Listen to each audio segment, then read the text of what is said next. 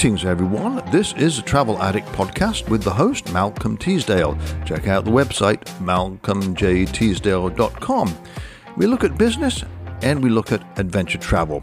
With business, we talk with people who have been successful and who are currently successful.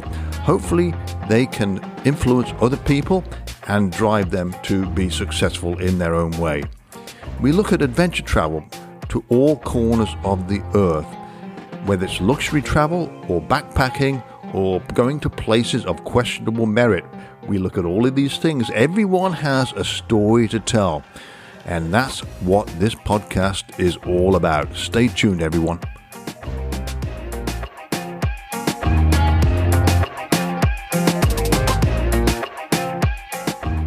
Hello, everybody. Welcome. The Travel Addict here, also known as Malcolm Teasdale. Thank you very much for joining me.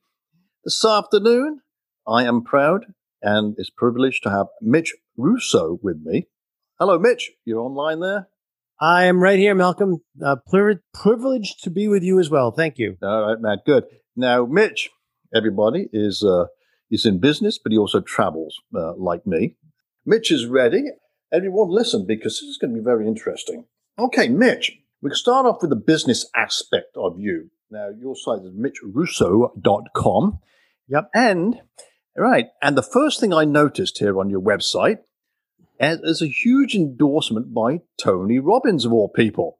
Can you explain how that happened? Because obviously, out of all the endorsements you can get on business, Tony Robbins is probably one of the biggest, I would think. Yeah.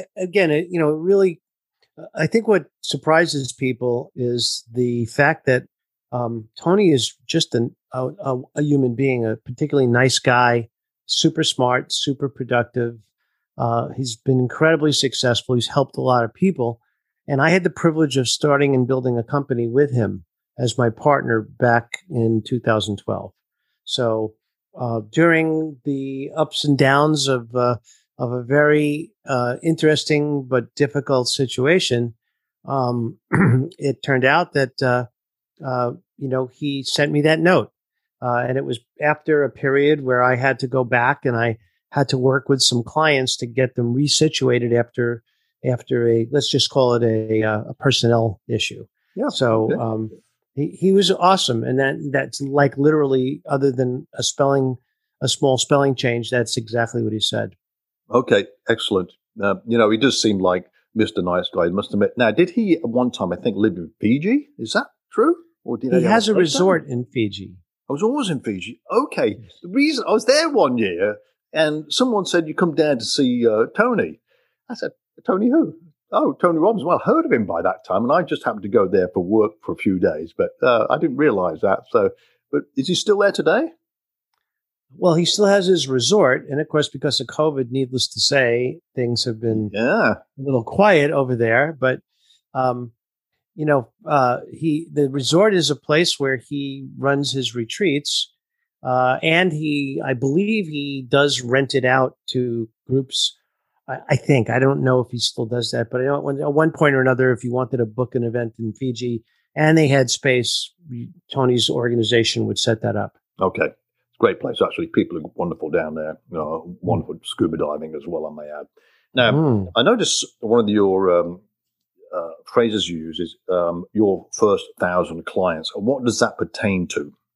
Business, obviously, but what specifically does it? Just how to go about getting 1,000 clients? Actually, that's my podcast. It's called Your First 1,000 Clients. And the podcast really is all about people who have achieved that and more. And the reason I do that is several reasons, but the primary reason is because I know that a lot of smart, successful people like to give back to the community that they're from. Mm-hmm. And so I give them the opportunity to share their story, and then I put them to work. I make them tell the story and share their wisdom and the lessons learned. Yep. Even if they sell that information, I still insist that they share it with us so that people get a good feel for what it is that they do and how they did this incredible achievement of getting their first 1,000 clients. Wonderful. Is there any specific business type it pertains to, or pretty much anything? Here's what I find. If you stick to a particular business type, it gets kind of boring. But if you interview people from all different types of businesses, from all walks of life, I think it's much more exciting that way. And I think more importantly, one of my skills as a business consultant is I draw from hundreds and hundreds of coaching sessions and over 100 clients over the years. And that's individual clients. I had thousands of clients when it came to working with our coaching teams. But what I come to believe is that this cross-pollination of different types of companies bring information that can be very valuable to somebody not directly in that business. Yeah. So and that might be. I agree with you. Yeah. And plus, I'm thinking you've probably got people who've done a lot of international business, so a mix of cultures there as well, foreign cultures. Exactly. Correct. Which is really important, I think. Well, that's a good thing. It's a good thing you're doing if you can help people move along in life, especially during the era we live in here, Yep. And I just wondered, do you see this as a time period where opportunities are going away, or they are there to be had, so to speak? I think this is the greatest time of opportunity I've ever lived in. I have had difficulty thinking about that. I just wondered because I had a startup. I sold it in 2013. So I was done for working at that time. But I just wondered, compared to 7 years ago to today, and with the pandemic going on, I thought challenges might be a little bit different. But I've noticed people doing quite well for themselves, and it's good to see, reinventing themselves, so to speak. So it's all good. Yeah. Yeah.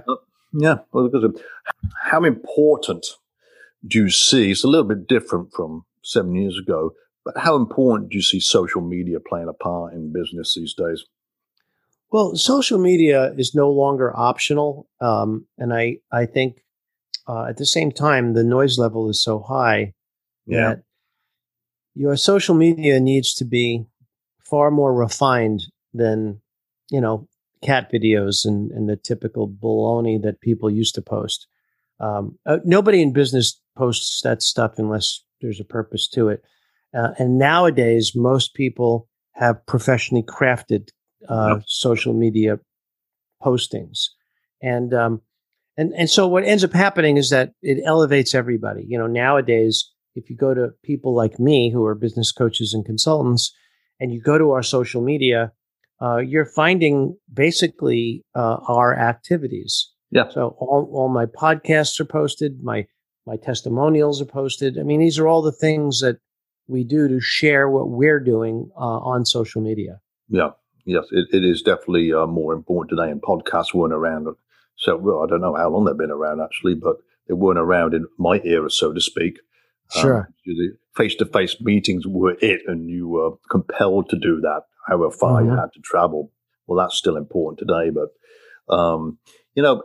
advice for anyone who needs to grow in the social media workplace to promote their business.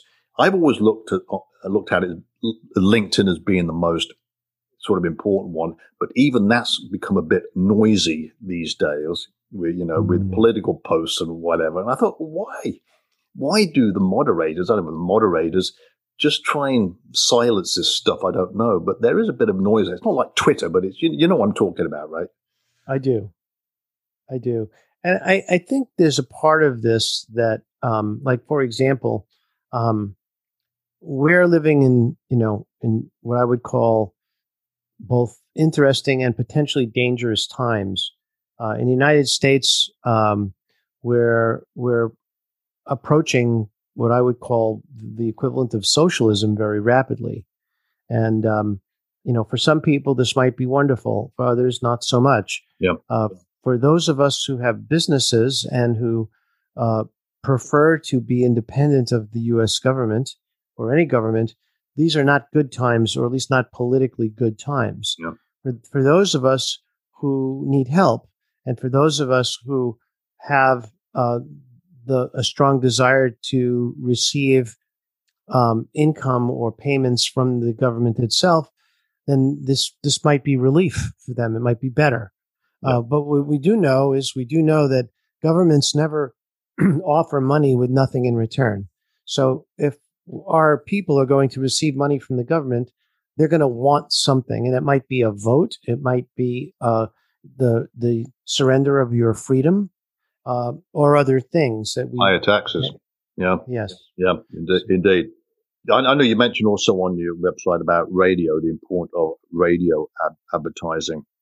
To be honest with you, I don't listen to. I've got a Grundig shortwave radio behind me on my desk here, and I ought to listen to that more. But I don't really listen to radio much. But you still see that as important.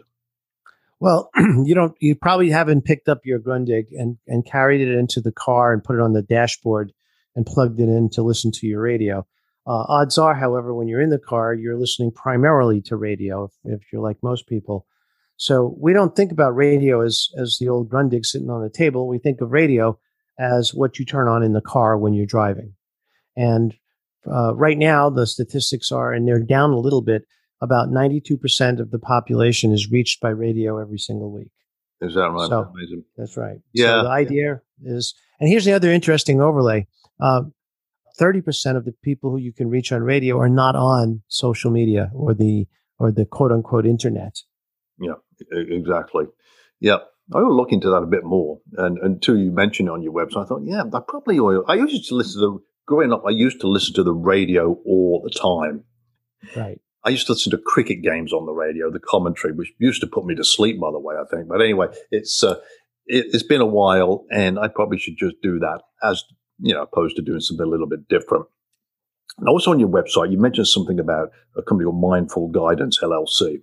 That's an organization you had or have now? Is that still current or what? Yeah. So Mindful Guidance LLC is basically a corporate environment for all of my activities. So all of my activities are, and I also publish software for coaches, and I have, coaching programs. All those things are conducted under Mindful Guidance LLC. Got it. So it's really basically how I fill out my taxes more than anything else. Yeah.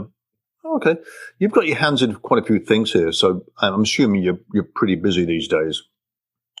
Well, I'm sort of like you in a sense that I would call myself semi-retired, because I really spend as much time as I want on whatever I want. Yeah. And I fit my work in around the edges, to be honest. Yeah.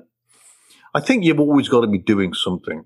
I know when I took early retirement when my business was sold back in 2013, I thought, well, all right, well, fair enough. I'm not sure that I was ready for it, but after 6 months, I was bored. I had to be doing something, and things changed as a result of that. So I just dabbled in stuff, and then I, like you, just do stuff when I feel like it. But that's good. It's important to keep yourself busy, and you've got this thing going, a consultancy and all that. Excellent. You've got a website called Mitch Russo Travels, and you take photographs. And they're excellent. I've got on my monitor over here, I'm looking at your website and pictures of all these places. What made you become a travel photographer? Okay, well, I started photography when I was 9 years old. And it started the way I think a lot of people do, out of curiosity. My dad gave me a little brownie box camera, and I then saved up my allowance and went to the drugstore and bought the roll of 127 film. And then 2 weeks later, I went back, saved up some more money, and bought the little development kit where you can basically mix all the chemicals. They give you two little tiny plastic trays about this big. No, you're kidding me. You did all that? Yeah, you run the film through, and I would hang it up downstairs, hoping that my mom wouldn't bang it as she walked through with the laundry. And then finally, once the negatives dried, I would cut them up and I put them on these bigger postage stamp size paper, and I'd put them under the light and make a print. And I'd soak them in fixer, and that would hold the image, and that would be that. Smelled up the place, but there was nothing more fun than doing that. And I just kept doing it until I got to the point where I realized that I was limited in what I could do. And so I started to find ways to expand. And it wasn't because I knew what to do. It was because I looked at the work of others and said, how do I do that? Yeah. And that really ignited my desire to go much, much further and much deeper into the topic. I enrolled while I was at university for electrical engineering. I enrolled at the New England School of Photography, and I worked all day at school on my engineering degree, which I never got. And night I went and basically spent the entire nights till 2 a.m. in the dark room. Yeah. So that's to me, amazing. I've never met anyone who decided to do this themselves. Just to diversify, you didn't have a Kodak Instamatic, did you? At any time? Remember those things? The Kodak Instamatic was in my remembering, it was a plastic camera that came later. No, by that time I had a 35 millimeter, a Minolta 35 millimeter camera. Oh yeah, yeah. A few people had that, and I had cameras all along the way. My camera today is this gadget. It's called an iPhone, and even though it's an iPhone 12 with a little bit of higher pixel count, it's it. And apart from, I've got a GoPro camera as well, which I use for video. But I'm just curious, looking at your website, and these pictures are awesome, by the way, the quality of them. I'll ask you about a couple in a minute. What equipment do you use to get this type of quality? Let's say I use a little bit more equipment than you do. I would hope so, man. So I didn't read. If that's the case, I never read the manual on using this correctly. Well, but the thing about it, that's why I love the iPhone so much, is because you can get great results without doing much. Yeah. But the thing that I do requires different equipment. So, for example, if you look at my website, most of it, if you noticed, is taken at night. That's when I do that's the work that I love the most. And so if I'm going to be out at night photographing, then here's my confrontational issues. First of all, I have to be able to hold the camera steady for at least anywhere from 18 seconds to 4 hours. So you got to have a fairly high quality tripod. Yeah. Then, of course, if I'm going to have the shutter open that much time, you have to have a very high quality camera, because, as you know, the longer the shutter is open, the more noise basically transpires on the sensor itself. Yeah. So you really need to, and there are ways around it, but you need to have a high-end camera to do the work that I do, or you need to find ways to mitigate the problems of a low-end camera. Like you can, for example, create high-end images with a lower-end camera by using a technique called stacking. And so I could, for example, get a 5 or 6 year old, I don't know, maybe a Sony A7R or a Canon 5D or 5D Mark II. And at that point, I can still make the images that I have, but will have less dynamic range. And of course, I would have had to have taken that same image possibly 14 to 60 times to have enough material to then stack and noise reduce. And I don't want to do that. So I spend the money, I get the right cameras. Yep. And then from there, what my goal is to focus on making images and not on technology. Okay.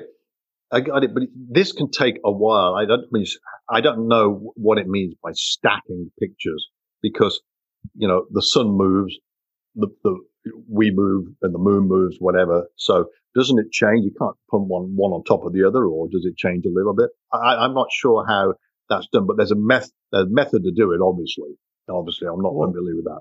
Sure, there's software that does it, and the software basically aligns those images so that if, like, for example, let's say you're dealing with a less expensive camera and you're doing night photography, and you're taking a picture of the Milky Way. Let's say you want to take, say, 4 pictures in a row of the Milky Way, 4 or 6 or 20 even, and then you want to put them through the stacking software. The stacking software is going to align the Milky Way under all circumstances and then cancel out the noise pixels that would be present in each frame. And so, number one, it takes a long time to shoot all those frames. Number two, the software has a price to it. It's a little expensive, not too bad. Yeah, that seems quite a clever thing to do, really, isn't it? And I just want, like, obviously you mentioned about having a good tripod or a place to put your camera for 2 or 3 hours, and for whatever, for a particular type of picture. You don't stand there for 2 or 3 hours. What do you do? Just go and get a bite to eat somewhere, or what? Well, that's a good question. So one of the things that I've done in the past is, first of all, I come prepared. Yeah. So I have a lot of electric clothing. I have heated socks and heated pants and heated jackets. Number one. Number two, I bring, in some cases, not always, depends on where I'm going and how much prep I can do or how much I can carry. I bring a chair, a folding chair.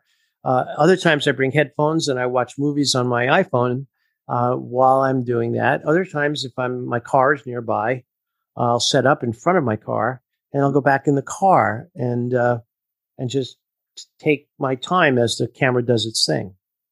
Well, it seems almost peaceful, doesn't it? You're away from crowds at the time. You're just in a peaceful area. So I imagine it's a pretty cool thing to do. However, I'm just curious, when you go somewhere, do you go specifically to take pictures, or do you go to New Zealand comes to mind. I'm looking at a picture from New Zealand here. And can you tell me what that is a picture of? But say going to New Zealand, did you go there just to take pictures, or did you go there just to, mix with the culture and enjoy, the things there are to enjoy there? Or is it everything? Well, I go to take pictures and mix with the culture and enjoy the people I meet and the experiences that I have. But the primary reason for the trip is to photograph, always. All right. Okay. You know what? It sounds like me in a way, because when I'm hoping to go away in September to a place called Raja Ampat. I don't know if you've heard of that, but my primary reason for going is to scuba dive. Right. It's in the middle. It's a very small area west of the island of Papua in Indonesia. It's very difficult to get to, but it's beautiful land there, and it's a pristine coral reef. So that's my reason for going there.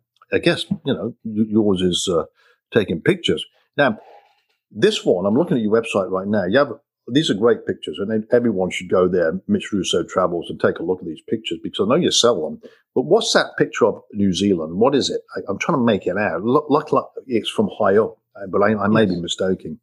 Yeah. So first of all, what you're looking at is my gallery. And so you can click on any picture, and behind it are all the photographs of my trip to that spot. Right. That particular picture you're talking about, which looks a little bit like a blue tree on a green background, is that the one? That's correct, yeah. Okay. So that basically is called the Threaded Rivers. And I'm in a plane 10,000 feet above the Threaded Rivers, and I'm photographing from a plane.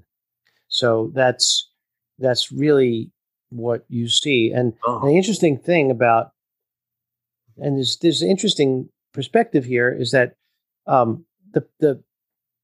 the Thread Rivers themselves are very beautiful and all, but you have to get 10,000 feet high to appreciate the beauty of something like this. Now, I had not known what I was going to see when I got into that plane, but this is, to me, part of the joy of being a photographer, is that you get to discover images that you might never have even imagined by simply being in the right place at the right time.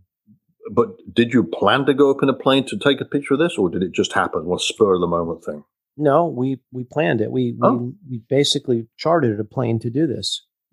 Excellent. All right. Well, it's a fascinating picture, and the rest of them on New Zealand are real good. Now, next door to that on your website, the reason I'm bringing this up is because if I do manage to get away in September, I'm going over the Pacific Ocean to get to Asia, but on the way back, I'm going by Europe. And one of the places I'm going to stop at is Ljubljana in Slovenia. Yes. And you got a picture there, and it looks like a very nice place. Describe that city for me. And it looks really nice to me. And I've been thinking about it for a year or two now. I'd love to go there. What was your experience there like? Well, Ljubljana is a beautiful city. It's a city of young people, and that's part of what I love about it. It's a modern European city, and it feels like a modern European city. The churches are beautiful. The people are friendly. The restaurants are plentiful and quite reasonable in many ways. I mean, it's a delightful place to be. But when you go outside the city, you need to kind of remember where Slovenia is. It's very close to Italy, and in fact, it looks a lot like Italy in many circumstances. So on the home page of my gallery, there's a picture of reflected water, a city on the water. That's not Ljubljana. I can't remember the name of that place.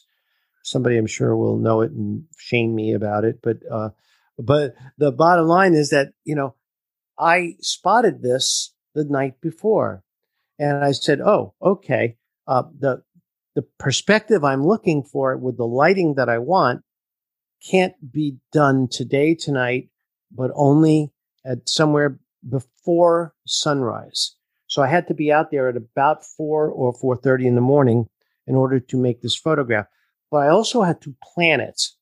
So a big part of photography is knowing just where to go and when, under what conditions. So that's why it's, you might be able to capture this with your iPhone if you did all of the pre-planning that I had done as well. Well, it's a good point, because I managed to, before I had the iPhone 12, I had the iPhone 7, right, which is a bit of a dinosaur now. And I've got a ton of photographs.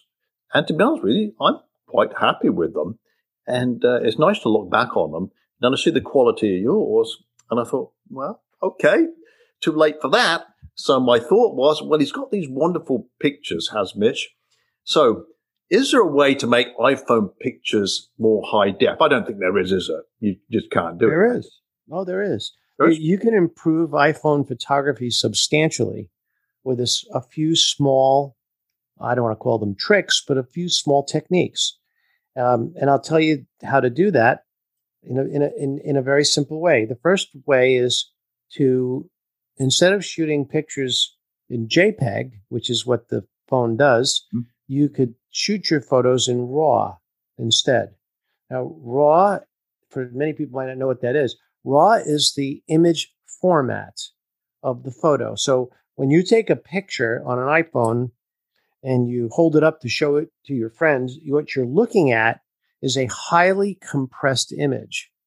It's an image that has been squished, and the redundant pixels, according to the equation, have been removed. But if you were to take that same picture using RAW format, there's no compression.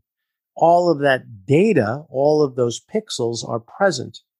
And then what you would do is bring that into an image processing software system like Lightroom or Photoshop, and you would be able to work on that image, enhance that image, intensify the colors, or crop it or change it. And you could do some of these things with the JPEG, but with RAW, it's like working with the negative as opposed to a copy of the print. Does that make sense? Yes, it does. What? Because ultimately it's a file. What is a file extension of that picture you take with the phone? There must be one, I guess, or is it not? Well, it's generally JPEG. JPG, and there's PNG and whatever. Yeah. PNG simply means transparent background. Yeah. JPEG is a compressed image taken from, started with a raw image or a full resolution image. So what is it when I take a picture on my iPhone? It's stored on my camera. What does it become? Is there a file extension to that? As it sits the file extension inside the camera, I'm not sure, but if you export it, it's likely to be a JPEG. It'll be exported as a JPEG. Okay. It won't be exported as a TIFF or as a .raw file unless you use the software to do that. Now, interestingly, the iPhone 12 camera is very capable and can export a image in RAW format. And in many cases, those images can be made to appear, as beautiful as an SLR image. But remember now, you have no real ability to do a long exposure on an iPhone. And of course, if you tried, it's going to be very grainy and it's going to be very difficult to get anything sizable from it. So even if you did a raw file image, in its in native format, it can't be blown up much. Maybe 8 by 10, 11 by 12. Yeah, exactly. That sort of makes sense there. Okay, there is something. I'll look into that a bit more. It's got to be time consuming, though, I would imagine, to do all this work. And but that's what you do, and I got to want to do it. But I've got a couple of pictures, which obviously I took from my iPhone, and now on my desktop computer right now, there is software out there that could improve it slightly, but yeah, but it's going to take a lot of work to do it. And Adobe Photoshop may help. Okay, got it. So that covers that area. Now, what with travel photography, what's your favorite landscapes you've experienced to take pictures of up to date? You've obviously been to some favorite places. You've traveled there. I think it's got to be awesome. This has to be a great place. What's your favorite? Well, I think the place that, and this of course gets asked to me all along. A lot of people ask me, "Oh, what's your favorite place you ever visited?"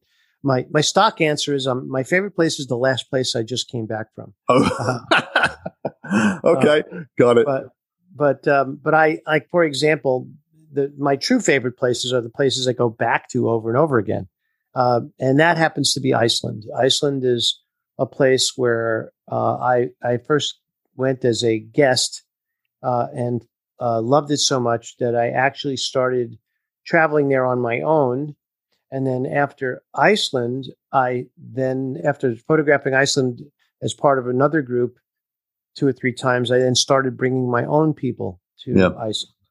And so now I take a very small group. It's not commercial at all. I don't charge anything. I only work with my friends, basically. And we go as a group of 4 total people. We rent a big Jeep, and I take them all throughout the country. And it's, again, the pictures for me. So someone once said to me, "Well, when will you stop going to Iceland?" And the answer is, when I come home with pictures I no longer like, then I will no longer go to Iceland. All right. Well, yeah, that's good. I have a couple of recommendations for you. You may have already been to these places, but it's a place I've been to that I think the scenery is absolutely spectacular. I don't know if you've been to the Mongolian wilderness. I have a friend who runs trips to the Mongolian wilderness, and she has suggested, that, just as you have, that I go there, and in fact, she would be my guide, which would be wonderful. Yeah, it's almost haunting, I can tell you. And I came back with pictures there. It was if you thought what Mars could be like, this would probably be the closest thing to it. So it's spectacular. So that would be definitely worth. Plus, camping out in the wilderness and playing with large birds of prey is going to be a great cultural experience. Now, Tibet, for obvious reasons, because of the the buildings there, but also you like going off the beaten track in Nepal in the Himalayan mountains. I've never been there, because there's some unbelievable scenery there when you get fairly high up. I actually ended up canceling a trip to Nepal. It was around a little bit after the time the Chinese had invaded. So I canceled my trip.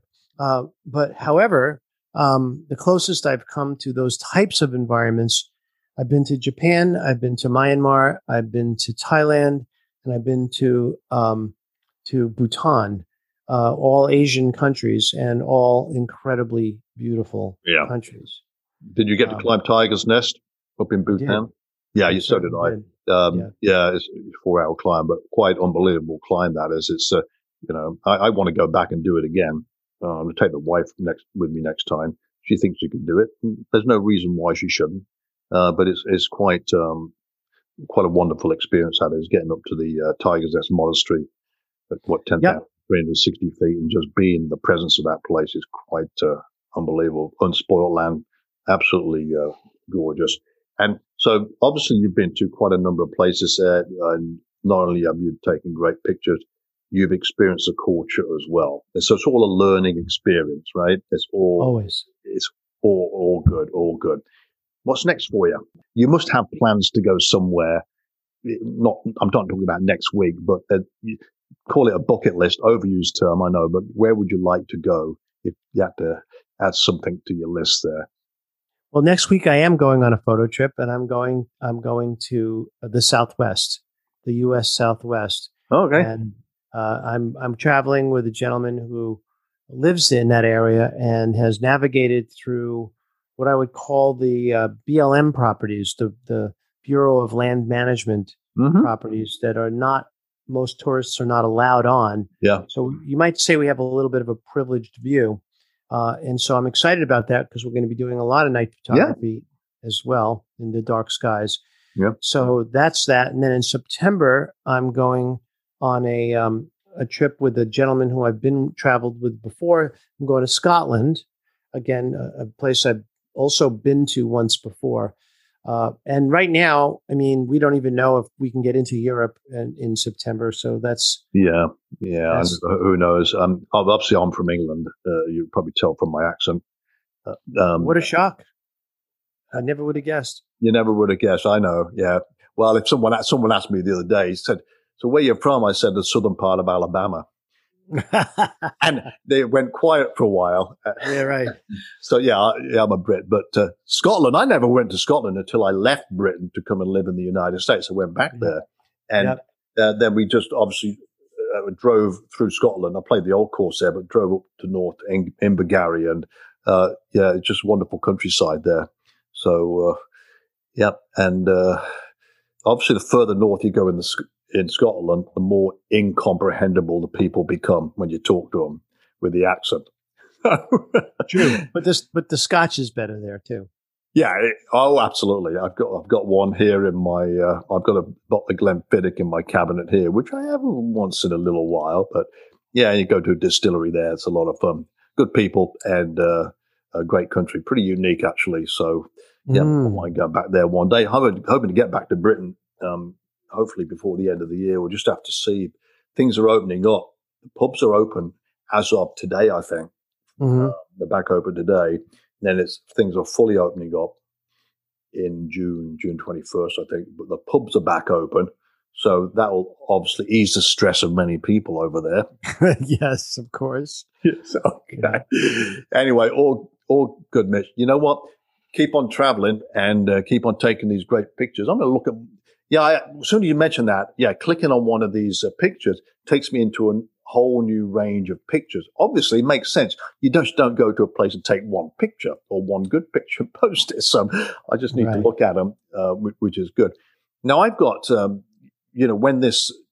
I look forward to posting this, people can reach you from your website, Mitch Russo Travels, but it actually defaults to another website, right? It zones into another one, Lens Traveler or something like that. Does that make any sense? Well, yeah. The thing is that I just recently discovered that my Lens Traveler site, also called Mitch Russo Travels, was hacked, and it's being. I had to shut it down, and so we're rebuilding it slowly. So I just redirected the URL to my gallery, which is on SmugMug. That explains it, because I went on that. There was a warning. This site is not private, so I figured something was amiss there. So anyway, so people want to catch up with you and look at your pictures, which are obviously well worth seeing, and read a bit about you. Those are the sites which you can go to, Mitch Russo and MitchRusso.com or .org, is it? Is it MitchRusso.com? That's my business site, and MitchRussoTravels.com is the photography gallery. Yeah. All right. Excellent, Mitch. You're leading a good life here, man. I'm doing my best. A bit of travel, a bit like me or my past life, but I'm itching to get back out there and hopefully, you said you're going to the Southwest US, so that's all good. And I wish you well in your travels and your photography. And, reach out, send me an email anytime you want. And have you got any questions at all, or anyone thing you want to say to anyone who might be listening to this podcast? Well, what I want to say, and again, this is sort of a general statement, but I think it's kind of important. Nobody ever gets to be good at something without a lot of work and a lot of time spent. And I don't mean just time spent working. I mean time spent learning.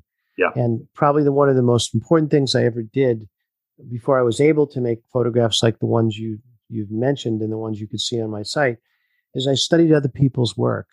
Yeah. And it was very important for me to create my own perspective. Yeah. And I remember I was 30 years into photography, and I still didn't feel as if I had my own perspective. And so it can take a while to come into your own voice when it comes, your visual voice, Yes. when it comes to making photographs. But there's a moment in time when you realize that you have, and the amount of fulfillment that you get from being a photographer and basically using it as an excuse to travel the world and show up in front of Epic and hang out there and take your picture is beyond words. There's nothing more beautiful to me than finding these beautiful places and capturing them best that I can with my camera. Yeah, and there's a lot of stuff to see out there. And I'll add to that, and I've said this many times, whether it's some of the places I've mentioned, is I live on a beach. I'm in Destin, Florida, so I live on a beach here. And I can go to the beach anytime, nice beach, and have lunch on the beach and have a good day there, and it's all fun. But it's the places you go to which is sort of off the beaten track, the places you've been to, the places I've been to, as obscure as they are, those are the memories that sort of stay with you forever, right? And you see these parts of nature, whether it's landscape or animals or whatever. So I think people should, if they can, do what they can while they can. You like me, we both travel when we can. It will come to an end one day. It will. And we'll be laying there. And I said, damn, why didn't I go here when I had the chance before I'm lying in bed here, not able to move anymore? It's important to do so. So keep on traveling and enjoy what you do. All right? Thank you, Malcolm. And you do the same. Maybe we'll meet someday on a trip together. You never know. You never know, but you'll have to give me some photography lessons. I can tell you that. Well, I can help you. Let me start taking pictures with my iPhone. You got a deal. All right, Mitch. Take care of yourself. Thank you. And, you too. Talk to you again sometime. All right, man.